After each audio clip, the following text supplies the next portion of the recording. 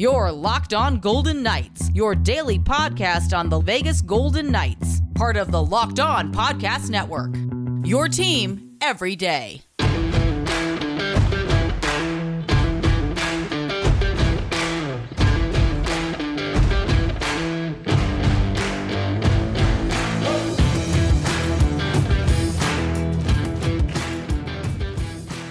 Welcome to Locked On Golden Knights. A loss in South Florida for VGK as the Golden Knights fall apart late in the game. Hi again, everyone. I'm Tony Cardasco. Follow us at Locked On VGK or me at Tony Dasco on Twitter. You can hear me on Saturday mornings from 8 to 10 a.m. on 98.5 The Fan in Las Vegas, which is also heard on the Odyssey app. Thank you for making Locked On Golden Knights your first listen every day. It is free and available on all platforms.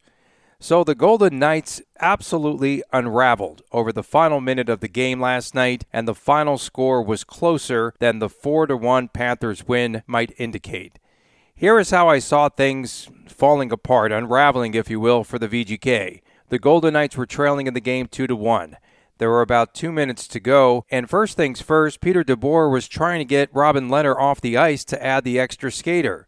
But you got to credit the Panthers to some degree. They kept pushing the puck back into their zone. VGK just could not exit, and they couldn't get Lehner off the ice. And that was where things, I felt, started to go south a little bit for the Golden Knights. Then they finally were able to get Lehner off the ice with about a minute and change remaining in regulation. The Golden Knights were looking to tie up the game, but the Panthers scoring twice late on empty netters as they salted the game away, and both of those coming off of, let's say, atrocious VGK turnovers. Well, at least one atrocious turnover. Down 2-1, and with the extra man, the Panthers cleared the zone, and Marchment of the Panthers, who was earlier the recipient of a vicious Brayden McNabb hit, he simply took the puck away from Shea Theodore on the turnover, right behind the VGK net. Theodore was trying to get the puck away and trying to get it away from the empty net, and Marchment deposited the puck, made it 3-1, which is 56 seconds to go. And then just a few seconds later, we saw another big turnover. This time it was Alex Pietrangelo with the turnover. Sam Bennett scored his second goal of the night, and that came on an empty netter, and 4-1 was the final. If the Golden Knights are going to compete for the Stanley Cup, they have to beat the upper echelon teams. They're just not doing that, and for some reason, they fall apart in this game. It was total sloppiness. They need to get their game together. They can't let their game slip away, and it was so uncharacteristic of this VGK team. Yes, they turned the puck over, but on Thursday night, this was absolutely pure slop. Just uncharacteristic of this VGK team, and I don't know what was going on. And don't blame it on bad ice, because both teams played on that ice, on that surface on Thursday night, okay? The Golden Knights had the puck taken away by the Panthers 27 times in the game. 27 times, 27 Florida takeaways. And enough already. Enough of blaming those poor ice conditions. VGK had to play through it, and they had to really toughen up. And in the end, they simply fell apart. And after the game, all the hemming and hawing about the poor ice conditions. You know, I watched the Florida broadcast on Thursday night, and not once did they mention the ice conditions. Not one time. Or the poor ice conditions. Nothing. Not a word. And so after the game, I just, when I listened to the pressers, everything was about the poor ice. No, it was about turnovers and Florida takeaways, and not protecting the puck, and not doing the things that you need to do execution-wise late in the game that would have led VGK to at least getting a point. That's how I felt. I thought that they were in the game. I thought that they had the opportunity to tie the game up, especially with the man advantage late in the game, and they let it slip away. VGK actually had a few errors in the game leading up to that late collapse also. With VGK leading 1-0 on the Shea Theodore goal in the first period, Alexander Barkov stole the puck from Riley Smith, and he scored on a shorthanded goal. That tied the game up at 1 apiece with just 29 seconds remaining in the first period. And that was a big momentum killer for the Golden Knights. So 3 of the 4 goals came off of turnovers, and the 4th goal was just a softie. A soft goal, no other way to put it, that Robin Lehner never saw. Never saw, perhaps because Sam Bennett just walked in and he just scored on Lehner, and there was a VGK defender in front of the net, and perhaps Lehner was screened out. But just when you thought that VGK cleaned up a lot of its game, especially from what we saw in the Capitals and the Canes games, they fell apart in the Panthers game on Thursday night. This was supposed to be a litmus test of sorts between a couple of Stanley Cup contenders. You wanted to see where the Golden Knights were at. But again, they're just not beating those top-tier teams. They're not beating them. They're just not doing it, and that is hurting them, I feel, from being a legitimate contender at the very top. Yeah, my takeaway from this game, too many Florida takeaways. 27 takeaways. That's a lot. You could blame players getting back on the ice and skating together for the first time in a while. Like Max Pacioretty showed up. That was nice. He returned for VGK. It was just his 17th game, I think, of the season. And Pacioretty should have had an assist in that one play that went right through the crease. And Mark Stone missed a wide open net. Riley Smith returned after spending some time on the COVID list too. But again, he turned the puck over, and he didn't have a great night on the offensive end either. Aside from the turnovers, there was one big play in the game that perhaps a lot of the VGK fans are going to point to as the turning point in the contest, and that was the play that sent Carter Verhaeghe to the penalty box for holding Mark Stone. And that was after Stone stole the puck. He was apparently headed for a breakaway before Verhaeghe just dragged him down. I mean, Stone hadn't even gotten inside the VGK zone, and he was dragged down. And by the letter of the law in the NHL rulebook, that is not a penalty shot, folks. Stone wanted the penalty shot on the play. The ref said no. It wasn't like Stone was driving alone on a breakaway. It's not like he was out in front of Spencer Knight, the Florida goalie. But Verhaeghe, with him then going to the penalty box, that's when Alexander Barkov stole the puck, scored the shorthanded goal, and he tied the game at 1. I didn't believe it was a penalty shot. Should not have been awarded in that situation. But VGK again lets its guard down. When something goes wrong, this team just seems to let their guard down like that. And with the man advantage, VGK gives up the shorthanded goal. Again, Barkov stealing the puck, takes it away from Riley Smith, and he buries the puck. It could have been the turning point of the game, but then again, VGK fell apart late in this contest, and really no excuses for the Golden Knights. They need to play better, and they need to do it on Saturday night in Tampa Bay. When we return, the VGK fourth line and the bottom 6 overall, they're playing better. And Nolan Patrick had some more good shifts again on Thursday night. We'll talk about him. You are listening to Locked On Golden Knights. It's the new year, so that means New Year's resolutions. If yours is about getting fit or eating healthy, then Built Bar has to be in your plan. Built Bar tastes like a candy bar, maybe even better than a candy bar. Unlike other protein bars, it doesn't taste chalky or waxy or like a chemical spill. Covered in 100% chocolate, most Built Bars contain 130 calories, 4 grams of sugar and net carbs, and 17 grams of protein. Built Bar has so many flavors to choose from.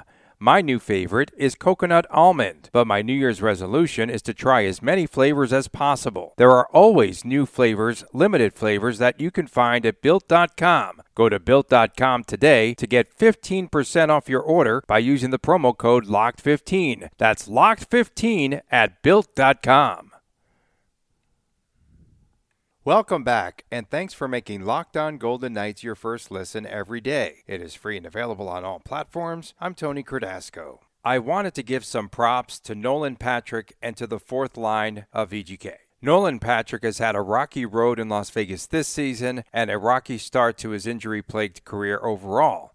But he seems currently to have turned the corner of late. He's been contributing on this road trip. He had that between-the-legs goal in Carolina this week. And he and his line mates, William Carrier and Keegan Kolesar, again, have had some good shifts. They're starting to turn in some scoring opportunities, and they did it again on Thursday night against the Panthers. When he's been healthy, Patrick has been buzzing up and down the ice recently. He's turning out to be the 200-foot player that the Golden Knights were hoping he would be. He's playing with a couple of heavies in Carrier and Kolesar, and both of those two players have improved on the forecheck as well, especially on this road trip. There is some chemistry. The trio's playing well together. They generated only a couple of shots on net in Thursday night's game, both from Kolesar, but they possessed the puck in the offensive zone, and that was important. And they also had efficient ice time, around 10 minutes of ice time for the group. But they played much bigger, and they seemed like they were on the ice much longer for the Golden Knights, so that's a good thing. Most of us know the Nolan Patrick story, the first-round draft pick by the Flyers in 2017. Patrick missed the entire 2019-2020 season due to migraines. He returned last season and he had just 4 goals and 9 points in 52 games. This season, he was expected to be the third-line center for the Golden Knights after he was traded to VGK, and by most accounts, that's where he was expected to be coming into this season for the Golden Knights.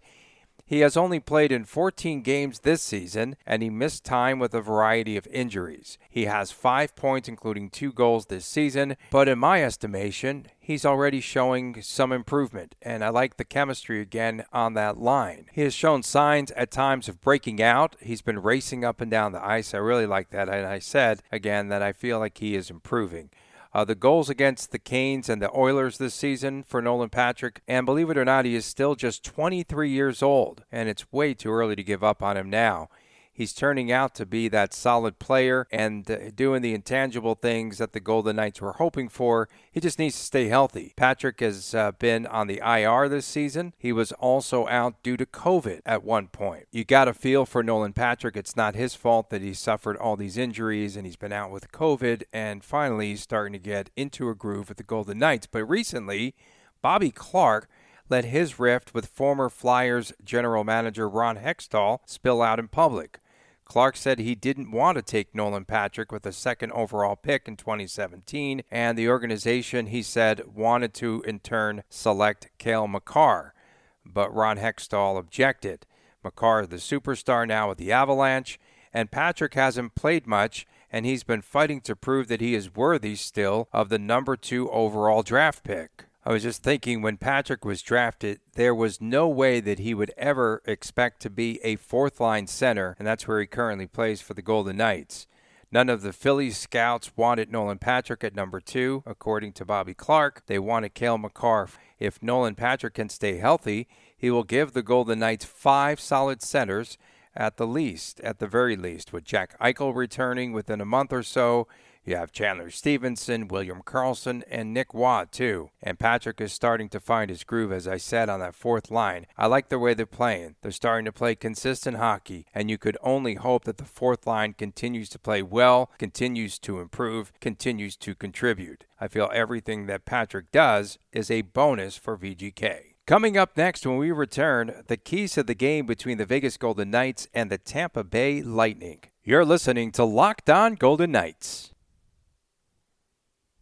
Thanks for making Locked On Golden Knights your first listen every day. It is free and available on all platforms. Welcome back. I'm Tony Cardasco, and here are my keys to the game for Saturday night when the Golden Knights skate in Tampa against the Lightning to round out this 4-game road trip.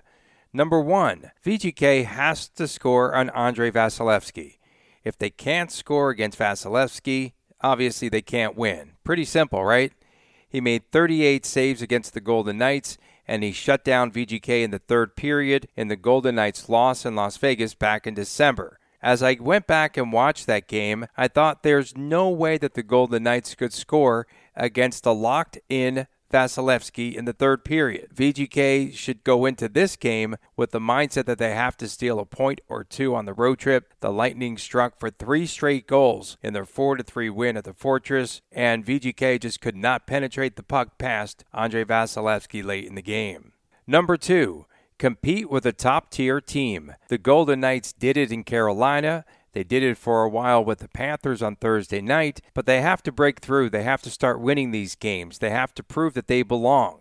The Golden Knights have to continue to play in front of the net and play physical. They have to, again, step things up. They did that against the Panthers on Thursday night. I felt it was one of their best hitting games of the season, or at least of late. They need to play physical against the Lightning, too. This Florida trip is tough, but VGK has to find a way to get a point or 2. Jack Hughes of the New Jersey Devils said after Thursday's loss to Tampa, he said that Tampa just knows how to win.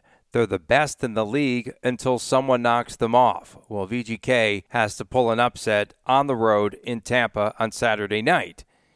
Number 3, turnovers. If the Golden Knights commit another 27 turnovers, this game could be over early. The Lightning are a very opportunistic team. They are going to convert turnovers into goals. Steven Stamkos continues to be a thorn in the VGK side. He had 2 goals in the first meeting this season, and again, it was a late goal-scoring spree of 3 consecutive goals for Tampa as they pulled out that game 4-3 in Las Vegas.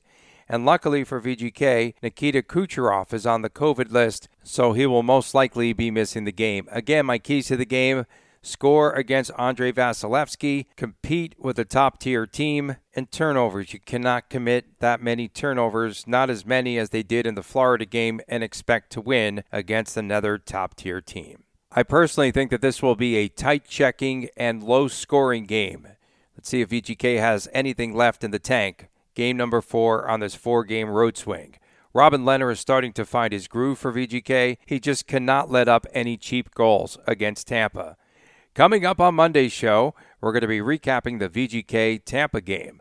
Thanks for making Locked On Golden Knights your first listen every day. Now make your second listen Locked On NHL. Locked On experts covering the biggest stories around the National Hockey League every Monday through Friday in less than 30 minutes. It's free and available on all platforms. We thank you all for tuning in. I'm Tony Cardasco. Have a great weekend, everyone. We'll see you back here again Monday on Locked On Golden Knights.